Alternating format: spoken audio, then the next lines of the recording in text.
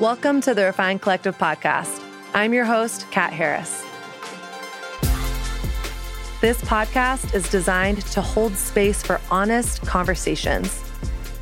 From purity culture to faith, sexuality, relationships, identity, culture, deconstruction, and more.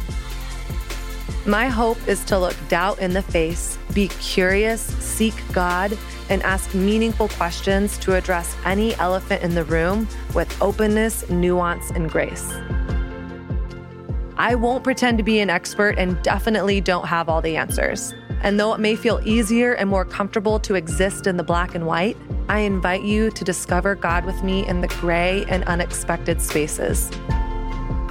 So whoever you are, whatever you do or don't believe, you are welcome here and have a seat at this table. Make sure you're subscribed to the Refined Collective podcast on iTunes, so each week when a new episode drops, it'll download straight to those devices. And while you're at it, if you feel so inclined, leave us a 5-star rating and written review. It would be so helpful to get our message out there. All right, let's go ahead and get to it. Welcome to the Refined Collective podcast. I am your host, Kat Harris. A special shout out to Newsstand Studio here at Rockefeller Center in New York City.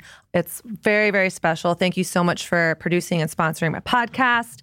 You can follow them on the Instagrams at Rockefeller Center or on Twitter, Rock Center NYC. Also, thank you to my incredible Patreon community. We're just building that Patreon family over there. It is so much fun. In fact, I feel like the content that I'm putting out on Patreon right now, honestly, it's like the most unedited version of me. So come join us. Some recent videos that I did are, does Jesus want me to be straight? How I got COVID after being fully vaxxed, overcoming online dating fatigue, and are my emotions trustworthy? So we're having some real talk over there. You can join the Patreon community for as little as $3 a month. That's patreon.com/The Refined Collective. All right, today is going to be a really good day. It's part 3 in having the one and only Manwell Reyes on the podcast. What's up? What's up? Well, wait, is that still a thing? Remember that Super Bowl commercial? Totally. What's up? What's up? Or did our like age. All the Gen Zers, are they like, what is that? Totally showing our age. Yeah, not cool at all. Manwell is from the Knights of the Round Table podcast, and we just thought it would be fun to have this little series, He Said, She Said. Yeah. How do you feel it's going? I absolutely love it. Yeah. This is the most, I get so much questions from girls on advice. And so I'm always giving dating advice. Always giving dating advice. I freaking love it. Yeah. I love it so much. I wish somebody was there to do it for me. So. Right? Well, I can answer all of your marriage and sex questions that you have. Holla. Sex advice from a virgin. Yeah, I'm with it. You know? Okay, I knew the instant that I read this book by Esther Perel this summer called State of Affairs that I wanted to have a conversation with a dude about infidelity. Mm-hmm. So I'm just going to read a quote, and then we're going to jump in to some IG polls that I did recently, and then we're just going to get after it. Yes. Okay. So here is a quote from the beginning of The State of Affairs by Esther Perel. She says, "Whether we like it or not, philandering is here to stay. And all the ink spilled advising us on how to affair-proof our relationships has not managed to curb the number of men and women who wander. Infidelity happens in good marriages and bad marriages, and even when adultery is punishable by death. It happens in open relationships where extramarital sex is carefully negotiated beforehand, and the freedom to leave or divorce has not made cheating obsolete." So that is the beginning of the book. It is an incredible book. Esther Perel is so good about really looking at a topic from every angle without demonizing whatever the topic is, whether it's monogamy or cheating. And so as I was reading this book, questions that came up for me are, is it true that once a cheater, always a cheater? How does our faith collide with infidelity? And is cheating the unforgivable sin? So I asked all the Instagram folks some questions, and here's what you guys said. I asked, have you ever cheated? I got some angels in my audience. 90% said no. Probably out of fear. Maybe out of fear that somebody will know. Like if they say yes, you can see who's saying yes and who's not. Because that's like telling on yourself. Yeah. Well, and then here's what we'll talk about in a few minutes is how do we define cheating? Like what does it mean to cheat? And then I asked, have you been cheated on? 61% said no, which I thought was pretty high. That's interesting. Yeah, that is high. Yeah. And then I asked, would you break up with someone immediately? Like no questions asked if you were cheated on. 67% said yes. Of course. Yeah. And then I said, do you think cheating is an unforgivable sin? 47% yes.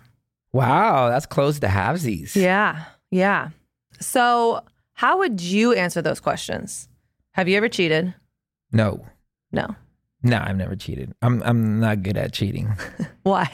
Because I'm a hopeless romantic. If I get close to even cheating or like back when whether I love Jesus or not, like I feel horrible. Yeah. You know, like I'm not good at being a player or being a cheater. I just can't. Yeah. I'm too much of a hopeless romantic. I'd just rather say something's wrong, let's break up. Yeah. Than cheat, you know? Yeah. So never cheated. If we're talking technically, I have not cheated. But I'm going to share a story in a few minutes after we kind of like define what cheating is. Yeah, yeah. Have you ever been cheated on? No. No. Not that I know of. Yeah. I don't think so. Like I would have known. Yeah. Most of the girls that I dated are super dope. Yeah. Like they've gone on to be amazing people. And I thought they were amazing back. I'm a super, super fan of all my exes. So well, good for you. That's post-Jesus. Post-Jesus. Pre-Jesus, I had some weird things. But post-Jesus, all my exes are just phenomenal people. Dang. Yeah. You just kind of hit the dating lottery, I feel like. I just chose wisely. Like they were all like I don't call someone my girlfriend until like I'm friends with them for a while. Yeah. So like I've never had a one night stand. I've never kissed somebody I don't know. I've never done any of that stuff. It's like I have to have like a real connection to even engage. So anybody that I've dated, I kind of like, we were friends. And so I knew the type of person I was getting involved with, you know? So that's kind of why. Yeah. Well, I have not had the same luck as you in the dating pool. Now, I dated this guy off and on. It was tumultuous in my 20s. And he would say he never cheated on me because he would say we were never, quote unquote, official. Yet, I mean, I remember one time being, oh my gosh, we were literally on a date. He has his hand on my leg. With his other hand, I look over, he's swiping on a dating app. Wow. Like not even hiding it. But did you have the talk? No. Did you have? Oh my gosh. I mean, I was so insecure. I mean, this was, more than 10 years ago. I was in my mid-20s. This guy, I actually write about this guy in my book. He was like, just treated me so terrible. But I didn't realize that I was in such low self-worth that I was like, I'll take any, like, I was like, sure, I will take anything this guy gives me. And I thought he was just the coolest. Like I met him in New York City and we would go on these epic dates and he would take me out and then I just would never hear from him. But then he would, he would breadcrumb me. He would keep that door just open enough. And sure, I was like, he just needs more time. He just needs to get to know me better. But I would like, I was a crazy person with him. I would like stalk his social media, figure out where he was and be like, he's dating that person. He hooked up with that person. And damn, that's a lot. Yeah. And actually in a very dramatic fashion, I was at New York Fashion Week. It's been years ago now. And there was this, I'll call her like a C-list celebrity, maybe D. She was like a reality TV star. And I'm at the J. Crew presentation and this girl like beelines for me and starts yelling at me in front of like everyone at Fashion Week. And she's like, oh, wow. Are you screwing da-da-da, his name? And I was like, no, who are you? And it was a girl that he was doing the same thing that he was doing to me with. And oh, wow. And so it was bad. I'm sorry. Yeah. So I like to say that, yes, I have been cheated on. It doesn't matter if we were official or not. He was not being faithful to me. Yeah, we definitely have to define then the term cheating, because the only way I can say it is if the talk was had of exclusivity. Yeah. Then it's like, okay, there's expectations here, sir. Right. If you don't have that, then it's fair game. It's even if y'all are hella close, and it's like you can't blame anyone if you don't have the talk. Yeah, I say until you have the exclusivity talk, it's you date fair whoever. Game. Yeah. Yep. And I think online dating has really changed that, or made that even more so. Oh, for sure. Yeah. There's so much option. Yeah. I don't know how people date. Yeah. I don't. I would be so afraid to date in this modern day. I would be terrified of dating. I would be terrified of every text I sent, every picture I sent, every single piece of communication, because the second this thing goes wrong, this person can just upload everything to the internet, and there goes my everything. Yeah. You know? So I don't know. I would be so afraid of engaging in a relationship now. Yeah. Because I have a lot to lose, you know? Yeah. Yeah. The stakes feel different. They feel different the older we are. I mean, I'm 36 and dating, and I had this moment the other day where I was like, is dating just forever going to be a little less fun for me now? Because I'm like the biological clock. I want to have babies in the next few years. Like, how do I not put pressure on this very first date when I'm just even trying to figure out if there's any level of connection? Sure. And in the back of my head is like barking, like, your body wants babies yesterday. It just adds a different dynamic. I can't imagine. I'm not a woman, so I can't even know what that clock feels like. Yeah. Dudes, we have all the time in the world. We can be 60 and pop one out, you know? Like, it's very annoying. Which is not, I guess, not cool at all. No. All right. How would you define cheating? Okay, cheating to me is going outside of a committed context without permission. Okay. That would be cheating. Okay. If you were married, if you're two married people and you want to invite somebody else in, it's not cheating. If you're two married people and you say, yeah, you can have a hall pass, it's not cheating. None of that is cheating. Cheating to me involves deceit, and it involves one person doing something that the other person doesn't approve of and doesn't know, you know? If it's two people consensually trying something, then it's just an experiment. But once one person is in the dark, then it becomes, to me, cheating. So it sounds like for you, it's secrecy and deceit is kind of like the core of cheating or infidelity.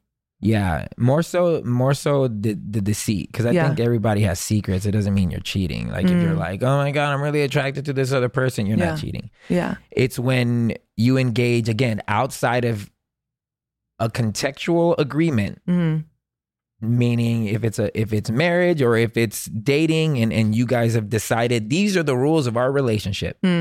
Once you go outside of that without the other person's permission, then you are at that point cheating. Does that mean just like when you're saying deceit or going outside of the commitment between the two people or however many people, to you, is that just sexual, or could you? No, anything. It could be anything. It could be anything, because you know, if the man or woman is like, you know, I don't like you hanging out with other people, or I don't like you having long conversations, or whatever the boundary is, that's the boundary you are agreeing to. Yeah. Contractually, at least emotional contract.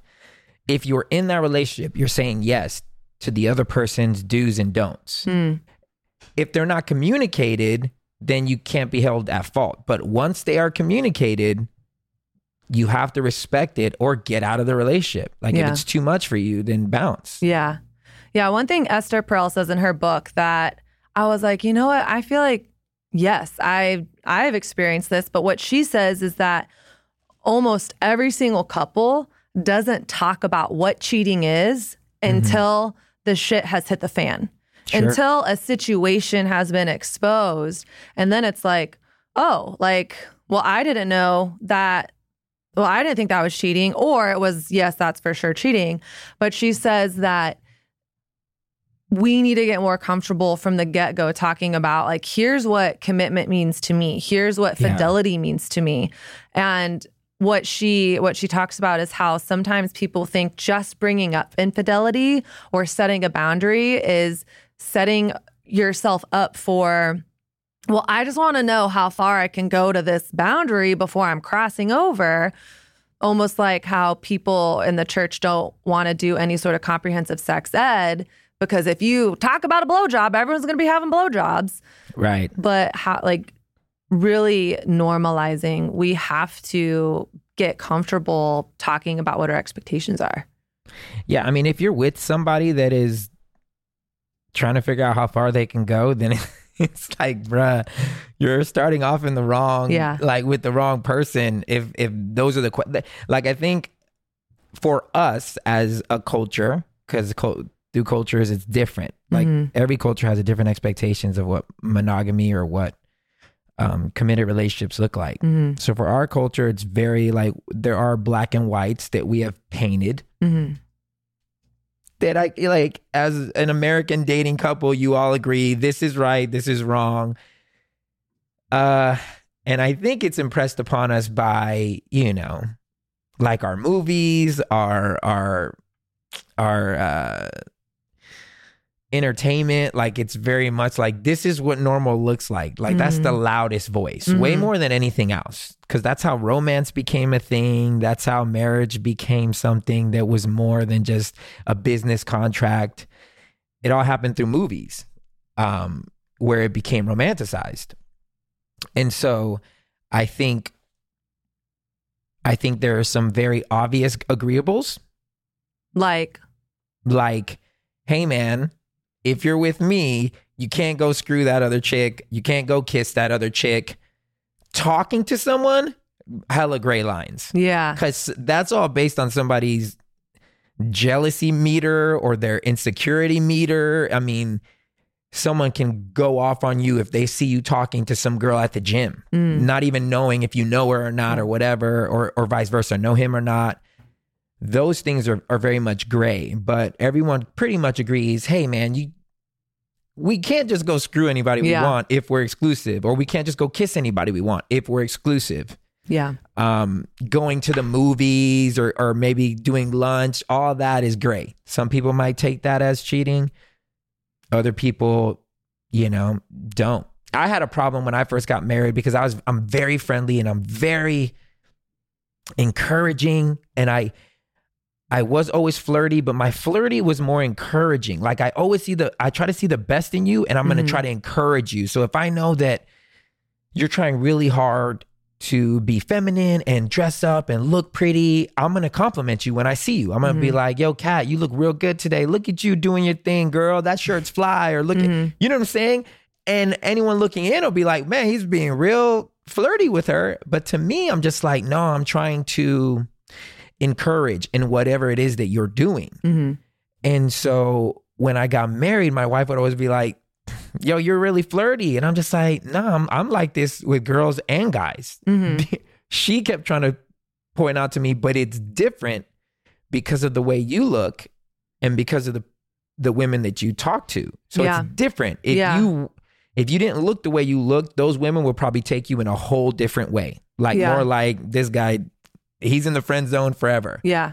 But if you're over complimented, if it's somebody who needs compliments, then they can take that and it becomes something different. And that's where I had to start learning, I can't be this way with everybody. Yeah. Like, I can't be my normal self with everybody. I have to tone it down. Sorry, you're so hot, Manny.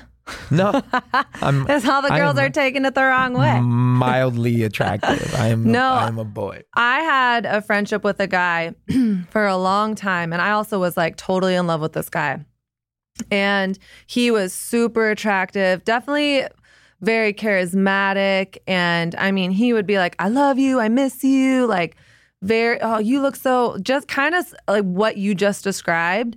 And I finally admitted to him, hey, I have feelings for you. And Like, do you have feelings for me? And he was like, no, why would you ever think that?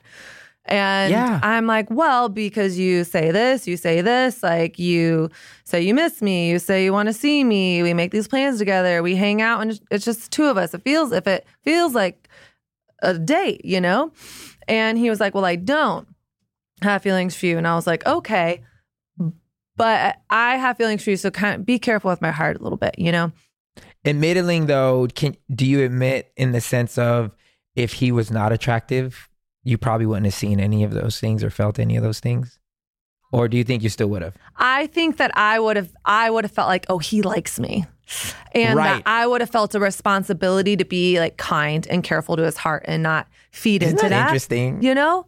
But basically his behavior never changed towards me. And then I'm thinking, well, he said this, but he's acting like this. And then I noticed he is surrounded by female friends. Sure. And all these girls are in love with him all the time.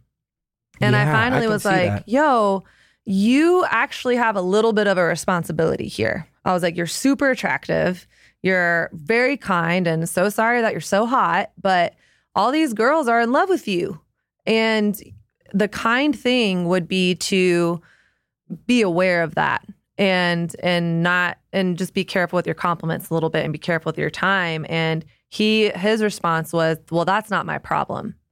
If I know, what did that make you feel like? It made me feel like he just wanted to be surrounded by people that were in love with him. It made me feel like he just wanted to be adored. Like he didn't care about my heart. He basically was like, well, I already said I'm not interested in any of these people, so that's on them. And it just felt like, yeah, but friendships and relationships are, how can we love one another well? And if this is something that I'm struggling with, then either I need to back out, or can you like meet me in the middle? Sure. So what are your thoughts on that? I've been in both situations. Yeah. You know, I'm fully aware of projection, and I'm also aware that I, you know, was a certain type of way. I was very affectionate. I was very whatever, but it's also the reason why they cared about me or appreciated me. Yeah. You know what I'm saying? To me, I think the onus falls on the person who is being double-minded. So if he told you, hey, I don't see you that way, right? But then he's treating you 1000% like a girlfriend, or like, baby, what's up, baby? Or getting mad if you have another guy, or you know what I'm saying? Stuff like that. That's where it gets like, you can't have both, bruh. Yeah. But if it's just like certain terminology where he's just nice, kind, complimentative, that may just be like his personality. And it's like, okay, I will, in my mind, understand from what you told me. I will never take you serious as a possible prospect until you literally spell out, hey, I like you, I would like to date. Yeah. Other than that, your words are as light as, or your compliments, like all that are just, they're just very nice words from a good friend. Yeah. And I'll never read into a single thing. Yeah. And as long as he's okay with that, then you're okay with him being nice and kind. Yeah. You know? I think the thing for me, and this didn't just happen, I was in a very long trajectory of friend zone for very many years. But what I ended up calling him out on is every time he would start dating someone, I would just not hear from him at all. Yeah. And I would think, oh, he must be dating someone because I go from hearing from this person every day to never. And then which I guess on the adverse is like respect to him. Well, but you know what that showed me? That showed me this isn't just friends. Because if we were just friends and our relationship was just friendly, then why are you completely dropping me out of your life as soon as you get into a relationship? And then as soon as he was out of it, he's coming back around. I would more ask, because it's kind of like, to a degree, I would more like, you know, my expectations of the person would drop. Like I wouldn't have any expectation of like, anything past. I would just understand that he's a seasonal transitional friend. Like he's not like down the whole time. But at the same time, I'm kind of like, yeah, if you're trying to give your all to somebody else, they may have a problem with you having friends that are girls, or you may just know that you've had a history of women saying, hey man, you got too many friends that are girls. So when you're with me, just be with me. And that may just be like his rule. Yeah. If I start dating somebody and it's serious, then I have to disconnect from everybody because I need to make clear boundaries so that this person understands that I'm only with them. Then I totally get it. And it's like, man, that sucks. But then then you just got to figure out whether or not you got to organize where you put that person in your life. Totally. So he's just going to be this guy over here. Yeah. And when he's around, blast. When he's not around, I ain't going to expect a single thing. I'm not going to call him and ask him to hang out. Did you know that an estimated 5 billion plastic hand soap and cleaning bottles are thrown out every year? And each bottle can be made of more than 90% water. Let's stop wasting water and throwing out more plastic. Get Blue Land's revolutionary refill cleaning system instead. Blue Land was founded on the belief that a cleaner planet starts at home. Buy the bottle once, refill it forever. No more plastic waste. Just fill Blue Land's beautiful bottles with warm water, pop in one of the hand soap or spray cleaner tablets, and within minutes, you have powerful and effective cleaning products with incredible scents like rose bergamot and lily mint. Blue Land also offers laundry and dishwasher tabs as well. Their bottles start at just $10 when you buy a kit and are meant to be reused forever with refill tablets that start at just $2. And listen, I've used clean products that you're like, is this really cleaning my dishes or clothes? Because they still stink or have residue. You know, I'm all about clean living, but I also want my things to actually be clean. So cut the plastic waste without sacrificing clean. Get Blue Land. You'll love it and the planet will thank you. Right now, you can get 15% off your first order when you go to blueland.com/refined. That's 15% off your first order of any products Blue Land offers at blueland.com/refined. Here's how Esther Perel defines cheating. She says that infidelity is a cocktail of these three things. She says secrecy, sexual alchemy, and emotional involvement. So secrecy, deceit, sexual alchemy. She calls it sexual alchemy because she says sometimes like sex or like people don't even touch, but there's that like sexual tension that, you know, you cut the room with the knife or whatever the phrase is. Yeah. And then emotional involvement. So when I read that, I thought, okay. And she says it could be like, typically it's like two of those things. Sure. Sometimes it's all three of them. And that got me thinking, when I first got out of college and one of my first few jobs out of college, I had a coworker who was married. And we worked together all the time. And it was one of those like crazy jobs where we're working, you know, crazy hours. I'm making no money. And we working together, chatting together all the time. And it was definitely like it was brother-sister vibe, but we got very close. And I remember we would just talk for hours. And it would be about like God or faith or dating, like anything and everything. And then we like with my job, we would travel a lot together. Right. And I remember, you know, we'd be working together and I would be like editing photos super late and like we're in the same hotel room and it's like 3 a.m. And this is going on for years. And finally, I remember getting to a point in our work dynamics where I felt like I know that we're having conversations that him and his wife aren't having. And I started feeling uncomfortable.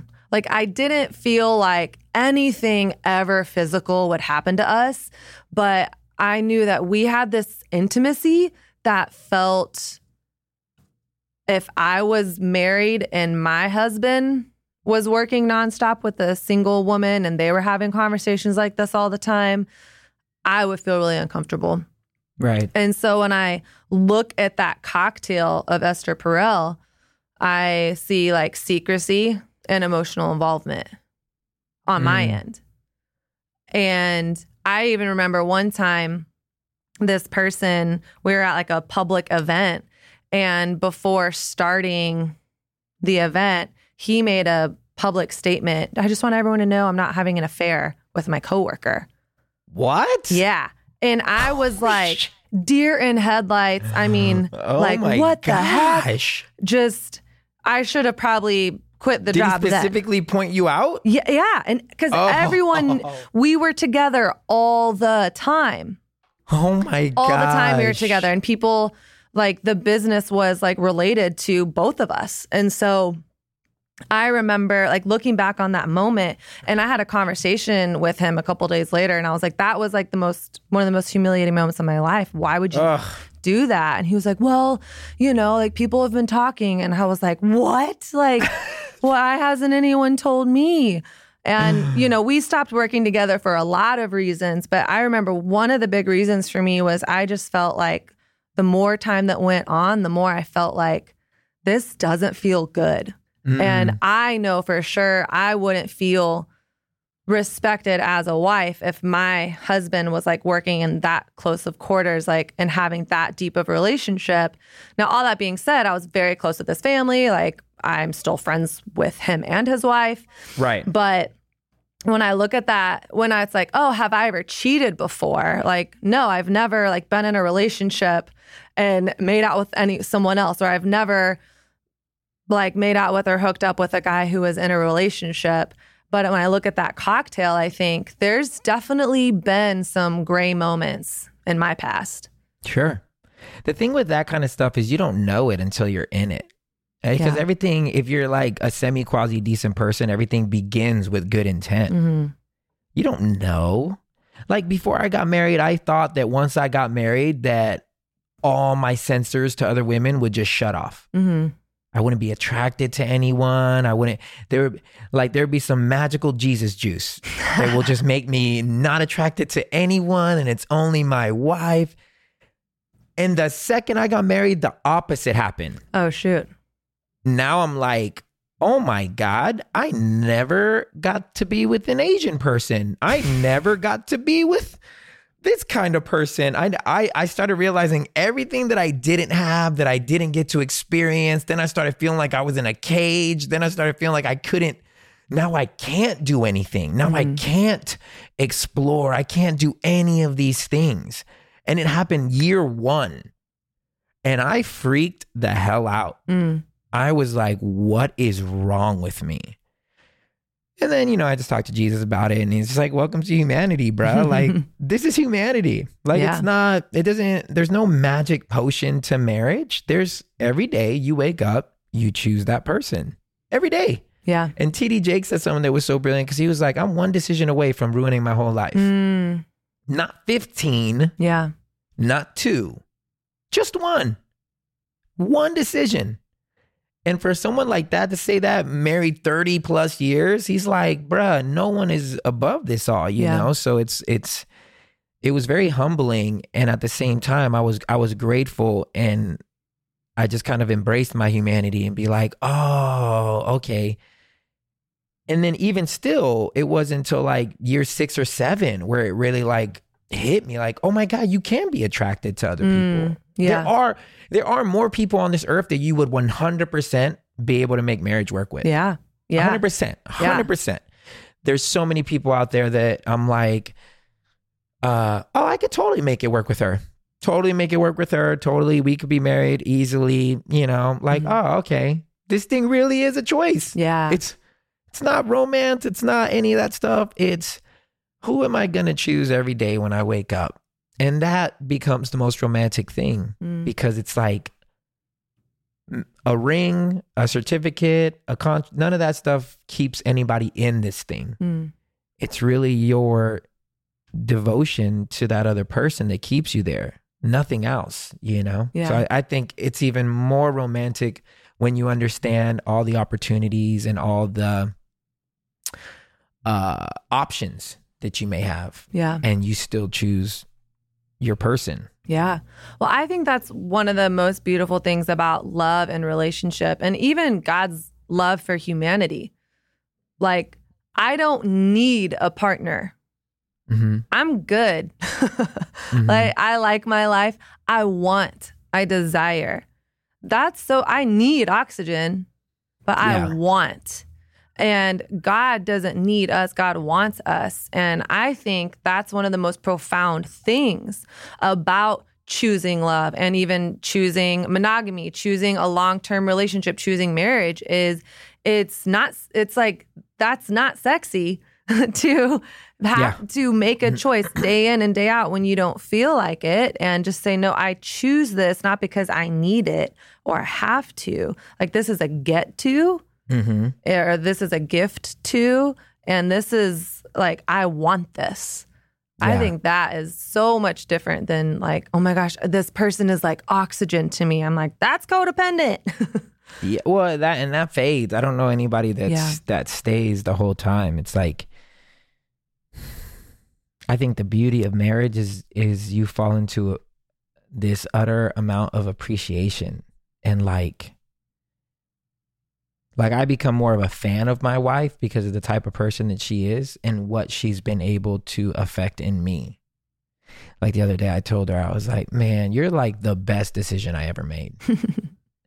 And, you know, do we as humans wake up and be like, man, I'm with the same person every day, and I would love to experience something new. The butterflies again, the dating. It was so much fun, you know? I just don't know if any of that made me a better person. It made me a better dater, made me better at my game, smoother. You know what I'm saying? Like, it made me better in a lot of things. But in my core, as a person, I'm not so sure, because I always had an out.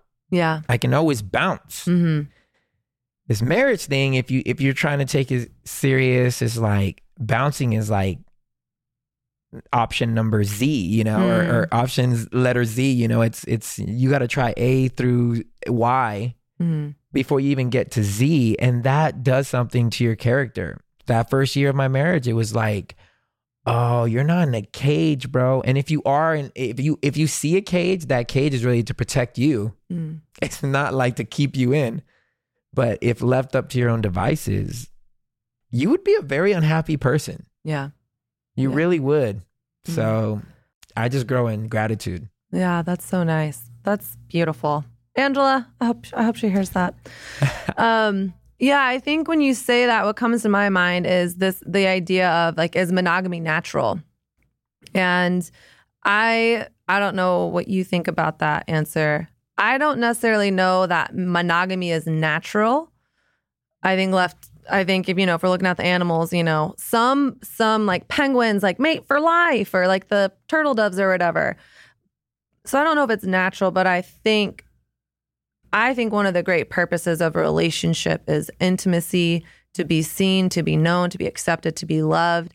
And I do think that there's something really powerful. And I think this is, you know, kind of where like, how does my faith collide with like fidelity or relationship or whatever, is I can't go a mile deep and an inch wide with a ton of people. I can't even do it with like several people. It's like, I think there's something powerful about saying, I'm going to be in this relationship with this person, and we're going to like get after it. That is, I think it's the road less traveled. I think it's for our growth. It's for our refinement. There's something really powerful, because every other relationship in our lives, and yeah, you can get divorced. You're not like stuck in a marriage, but every other relationship of our lives, I can leave at any point. And I know that's a general brushstroke, but when I choose monogamy, when I choose marriage, I'm saying I'm all in. And I think we can have the possibility of tapping into the deepest growth we'll ever experience in our lives, and deeper intimacy than we could otherwise experience. What do you think? I don't think it's natural to be monogamous at all. Yeah. Like, I think it's definitely nothing about our bodies on a human and instinctual sense. Like, if you were to be honest with yourself, you want more. You always want more, especially like, you know, dudes want to fertilize everything, you know? It's on a human basic instinctual level, I don't think it's natural. That's why I think when it comes to marriage, it's more of a spiritual act. You know, it's more of a unnatural act. It's more of a like, I'm choosing this every day, because your natural senses is once you're upset with something, tired of something, once something doesn't serve you purpose, you leave it. That's natural. If something hurts you, you no longer want it to be with you or in your life. Natural. That means this is something that you don't try to feel this way. It just is how you feel. It's not something that you have to talk yourself into. If you're hurting me, I don't want to be around you. You know what I'm saying? It's not natural to want to be around somebody that is constantly hurting you or is constantly downplaying you or making you feel horrible about yourself. Or same thing, it's not natural to cut yourself and jump in alcohol. Like none of that is like your body's like, this all feels very like, yeah, this is what we do. Yeah. Sexuality is, again, you can be attracted to anyone at any time, and your organs and your functions will work with anyone naturally with anyone. Like you don't have to talk your body into being able to have sex with anyone on this planet, because it's going to be a natural reaction to a stimulus. It is very spiritual and unnatural to tell all of those natural responses to stay at bay because there's a higher priority than my body. Yeah. And that priority is my heart and my mind and my commitment. Obviously, unless you have a different, you know, if you, I don't know who's listening, but your relationship could be different and you can have an open relationship and it's okay. But if you don't have an open relationship, then, you know, the priority is to the other person and your mind and your heart and how you feel. But on a body instinct level, I think no. I think your body always wants more. And that's food, that's sex, that's all the things that we feed it. It's like always wants more. Yeah. Well, and to that point, why one of the neurological reasons why when you got married, why you started finding all these other people attractive is neurologically what the cocktail in our brain of endorphins that is fired off in passion has to do with instability. Like literally stability kills libido. So you can be like, that person is the hottest, flyest thing ever. But part of what's making you feel that way is because you're like, oh, like, I don't know. I don't know if they're going to be here tomorrow. I don't know if they're going to still like me tomorrow. Are they going to want to go on another date with me? That like passion is like a cocktail of adventure and unknown and instability, says Esther Perel in her book. And so I think that's why we ask, what's the point of a relationship? And I love how you said that to you, marriage is more of this spiritual act because there is that physical dynamic, which I think is freaking awesome. I'm such a physical person. I'm like, let's just lay on me all the time, you know, I'm like a little cat, but the spiritual act of just being in it with someone it's a powerful invitation. Whether you believe in God, it is like spiritual. So like in the sense of like, you can just say it's his spirit in yourself. Like if you're not calling it God, Jesus, the Holy Spirit, it's the spirit of humanity, you know, like it's something transcendent that is very much above human instinct. Because human instinct would be get what you want when you want it. Right. If your body sees a person and they're attracted, act on that attraction. Yeah. Why not? That is, why else are you attracted to that person except for to engage? The beautiful part is, you know, well, some would say it's beautiful. To those who believe in monogamy, would say, you know, the beautiful part is to see something that you would want and then say no because you care about something else more. Yeah. And it truly is it's a difficult task, especially to someone if you have access. It's different with people who don't have access to things. Like they can't just go and get whatever they want when they want it. I think it becomes harder when you get yourself to a place where you have access. So people with money, people who are extremely, really good looking, you know what I'm saying? Like these people find themselves in trouble more often than not because it's like, you have full access. Like you want to find out who somebody is, give them access to anything whenever they want it. Yeah. Yeah. And when nobody's looking, they may indulge because they can. Yeah. I think we all have access. I mean, you and I talked about this last fall. This was a spring. I was having my faith crisis. I was like, King David is so problematic. And you were like, I don't know, man. Like, if I had gazillions of dollars and was a king, like, who knows what I would do? We all have that capacity. And I was just like, no, but I think I'm better. I think I wouldn't be that way. I'm like, no, I don't think so. And you were like, if I looked like Brad Pitt, like, I don't think everybody has access. I think people are limited. And this is why I know it's because like, if you look at dating statistics, most women want high figured men. Like they want top of the crop. I don't know any girl in my life. And this is kind of sad, but at the same time, I get it. There's no one coming to me like, yo, if I could just get me a plumber, I would be so freaking happy. You know what I'm saying? I've never heard those words come out of anyone's mouth. Most of the women that I talk to are like, in their ideal mind, they want someone who can take care of them. They want somebody who can do this and that. And the reality of it is there's a lot of men that do not have access to a plethora of opportunities to engage physically, sexually, or emotionally with a woman. Whereas a woman, I think, can always find a dude willing to get down. So I think it's the opposite. And perhaps I think it's the opposite and you think it's the opposite because I'm a girl. It's the he said, she said. We're having a he said, she said moment. You think men can get it anytime? Well, here's the deal. It's because we all have freaking cell phones. What's the app for married people that want to have affairs? Like something Madison. So for example, I know a person who was married for a long time, and this guy was not cute at all. Like, just not cute. I'm just going to leave it at that. This guy cheated on his super hot wife the entire time they were married.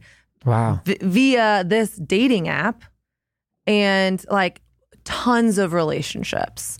And so when you say access, like I know what you're saying about looks and money and all of that.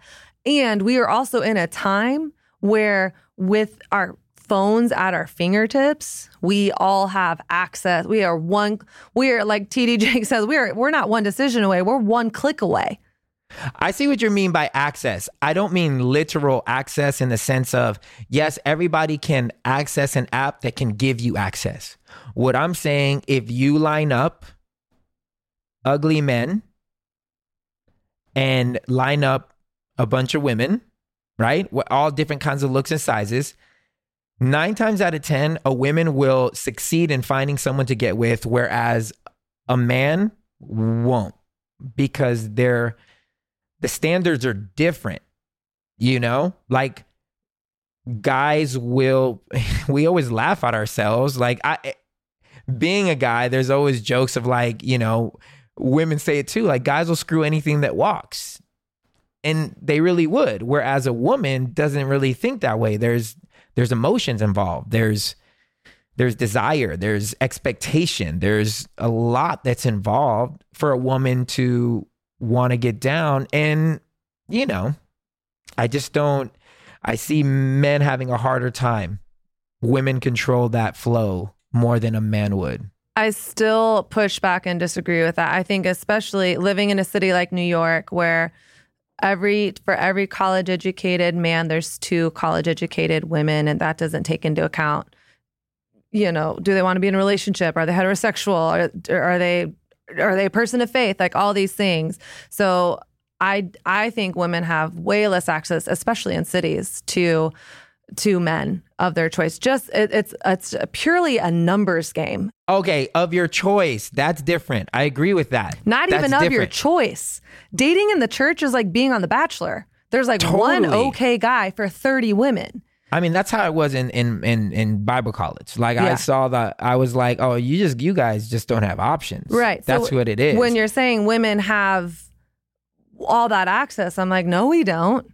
No, I'm saying women control the access to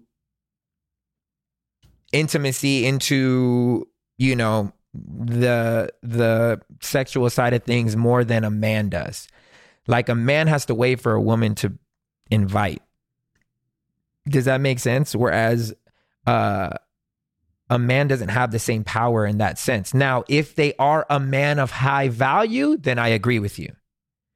Because then all women want men of high value. But if you're just a normal Joe Schmo, normal, because in Bible college, all the guys were trying to be pastors. They were all trying to be someone. They were going to be the future pastors of America. Which is right? Or which wasn't as terrifying. Correct. So a woman would definitely take a lesser looking, or, you know, whatever, because they buy into the calling, they buy into the life, they buy into the person's heart for God and all that stuff. Yeah, it's set up for a guy to win within the church and that, because there's so few men that are serious about God that if you can just find one, then it's like, you always hear, I love his heart for God. I love his heart for God, because it is attractive when a man truly falls in love with God. It is attractive. I can say that if that's what you're looking for. But what I'm talking about is normal Joe Schmo dudes. It's, at least from the countless of women that I talk to, those people are not in the radar. They're just not. They're not looking for that caliber of dude. No, I a guy who's just like, I'm just trying to be the manager at Walgreens, you know, and I'm happy with my job. You're not like, yo, I met this manager at Walgreens, you guys, and your girls are not going to be like, really? Oh my God. It's just not going to happen. I think if you're younger, like if you're like 19, 20, that's like one thing, but definitely in like once you get in your like late 20s, 30s, yeah, that's not as attractive. It's not the biz. Yeah. Where if it was reversal, it wouldn't matter. Yeah. If a dude was like, yeah, I'm dating this girl, and he could be making six figures, and you're like, where'd you meet her at? Oh, she was waiting tables at this restaurant. Oh, dope. Is she hot? First question. Is she hot? What does she look like? Oh, she's hot. I excuse everything after this. I don't care what vocation she has. I don't care whatever. Oh, she's hot. Oh, okay, cool.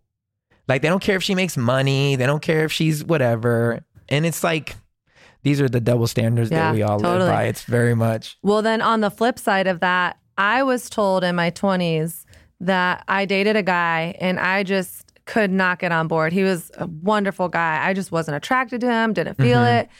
And I ended up ending things with him. And he told my best friend, guys don't like girls like Kat. Guys want girls that are baristas and teachers.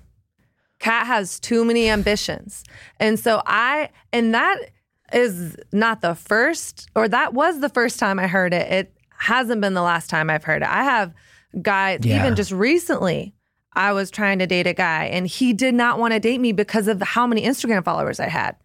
I've had other guys. That is like, yeah. So it's like, yeah, guys, yes, that the flip side of that argument is guys don't want to be with girls that have more money than them, typically speaking. It's 100% statistically true. The number one thing that a high-powered, successful man looks for in a woman is agreeableness. It is not them owning their own. Why? Yeah. I have my own money.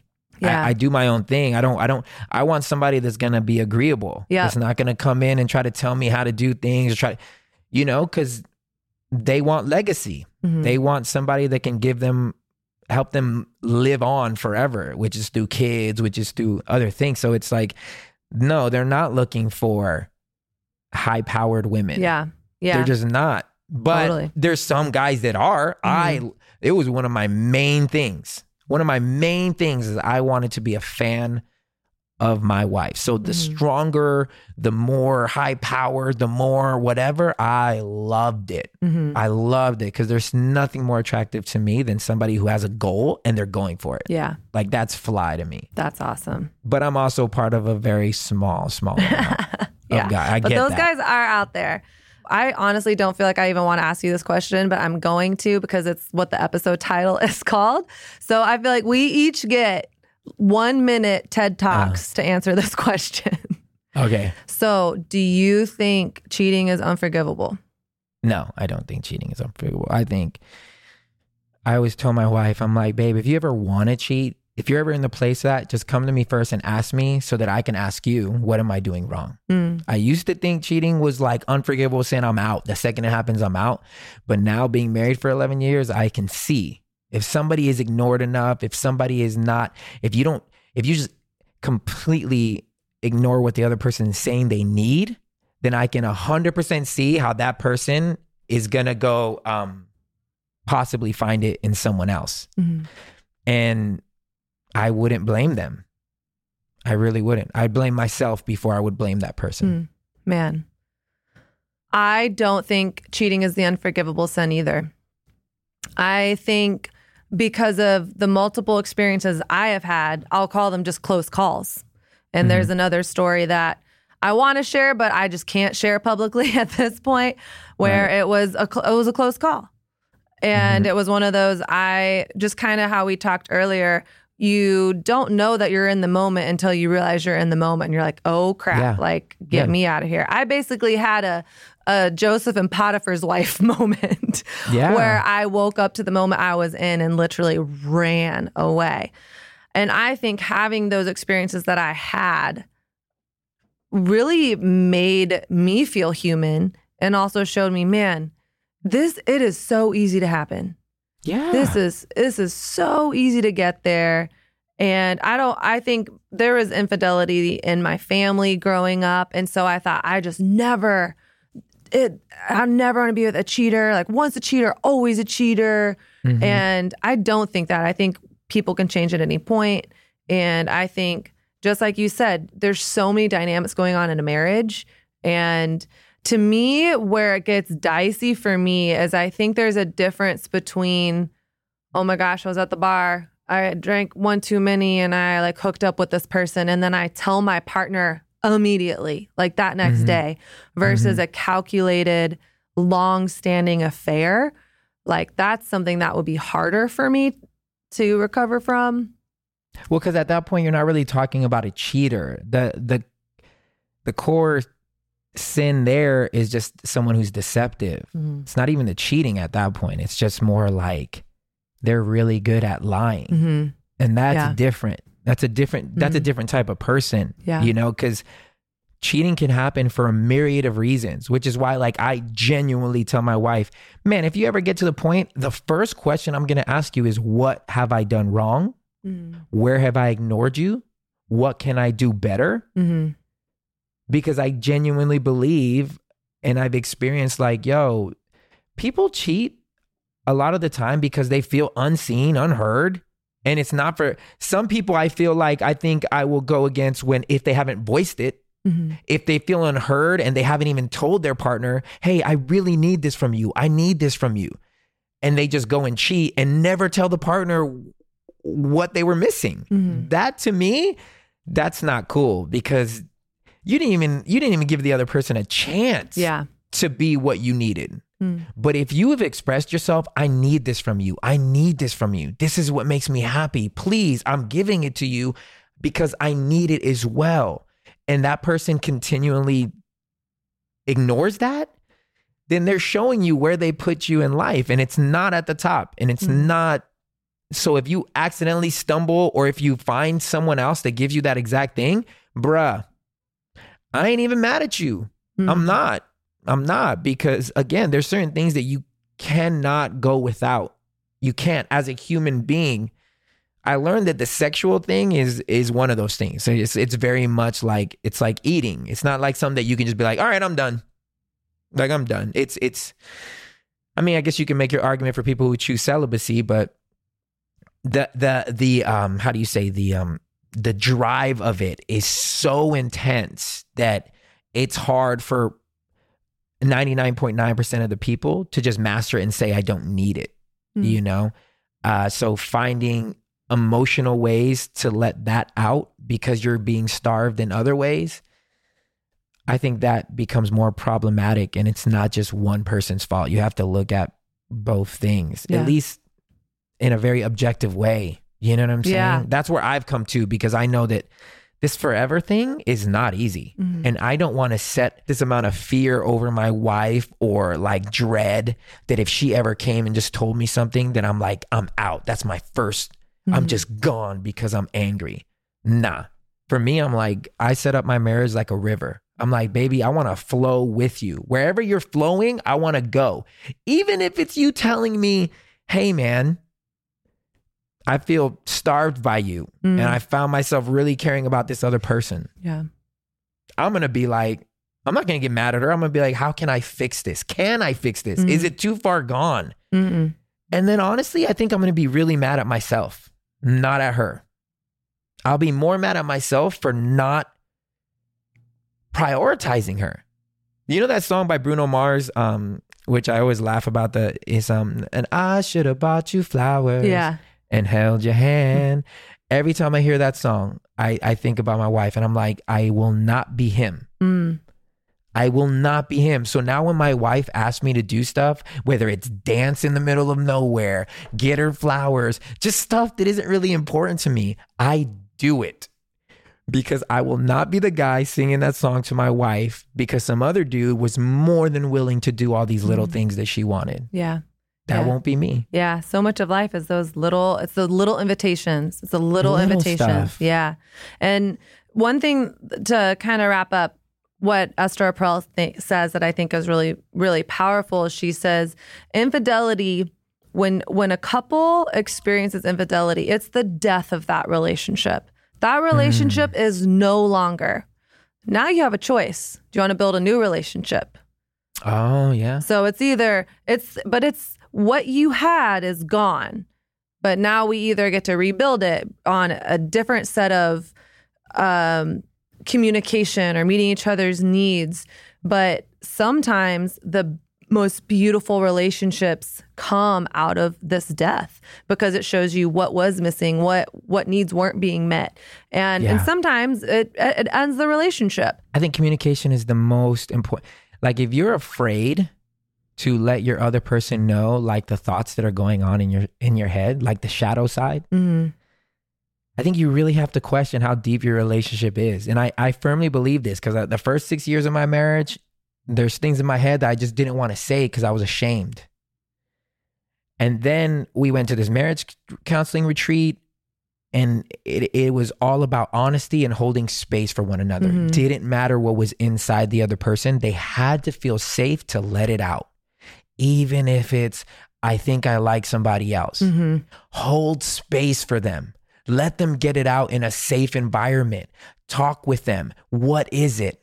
Is it something I am doing or not doing? Can you imagine being able to have the freedom to say any single thing that comes to your mind, knowing that the other person's response that they've dedicated to you is understanding before anger? I want to know, what part did I play in this? And that's how which is why I'm not insecure about anything. Like I'm not jealous. If my wife genuinely thinks that I am not loving her well enough and I'm giving my all and she finds it somewhere else, bruh, go. Because I can't do anything more than what I'm doing. Like I try everything to make my wife happy. There's not one thing that I'm not doing that she's asking of me. And if that's not enough, then I can't hold somebody. I just let them go. Like, okay, if you think you'll be happier somewhere else, go somewhere else. I'll be hurt, but I'll feel good that I gave it my all, and it is what it is. Yeah. You know? I don't mean to be so lax about marriage, but I just understand now that you can't make people love you. You can't make people stay. Yeah. Yeah. Well, thank you so much for your honesty and for having this conversation. I really enjoyed our 3-part series. Hell yeah. It's been really fun.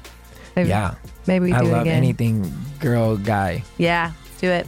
Well, thank you, Manwell. We'll chat soon. And you guys, if you love this series, if you hate it, whatever, email social@therefinedwoman.com, slide into the DMs, The Refined Woman, or what, Nights at the Round Table? Which DM? Yeah, Nights at the Round Table pod, or just Manwell Reyes, Manwell, like this man is doing well. Yeah. If I said anything at any point that has triggered you, I would love to apologize or explain, because I know people get triggered so easily. For sure. Yeah. And if you have any more topics you want us to cover, just put them in those DMs. So. Oh my God, yes. All right. Bye, guys. Thank you so much for listening to this 3-part series with Manwell Reyes from the Nights at the Round Table podcast. Man, we covered some hard stuff in the last few weeks. Infidelity, that TV show Sex Life, and Can You Have It All? Double standards, so many things. And I will say that Manwell has been really the only guest I've ever had that we vocally disagree with each other on air. And I think there's something really beautiful about that. Just being able to have space for each other to have different thoughts and to push back publicly, I think is important. And we are still buddies and get along and are for each other. As this episode specifically wraps, a few things that I want you to just spend a couple minutes thinking about is, how would you define cheating? What does that mean for you? What's involved in that? What's not involved in that? Do you agree with Esther Perel that infidelity is a cocktail of secrecy, sexual alchemy, and emotional involvement? Perhaps you look back on your own experience like I did after reading about that cocktail and think, oh, this situation that I was in was maybe less innocent than I initially thought. And in all of it, I encourage you to be gracious with yourself, be gracious with others. Life is hard. Being a human being is really hard. And like TD Jakes says, we are all one bad decision away from blowing up our lives. And that's not meant to be a fear-mongering statement, but just a humanizing statement that at any point, any of us could do something stupid. So thank God for grace and all of that beautiful stuff. All right. So grateful for you. So grateful that you stayed to the very end.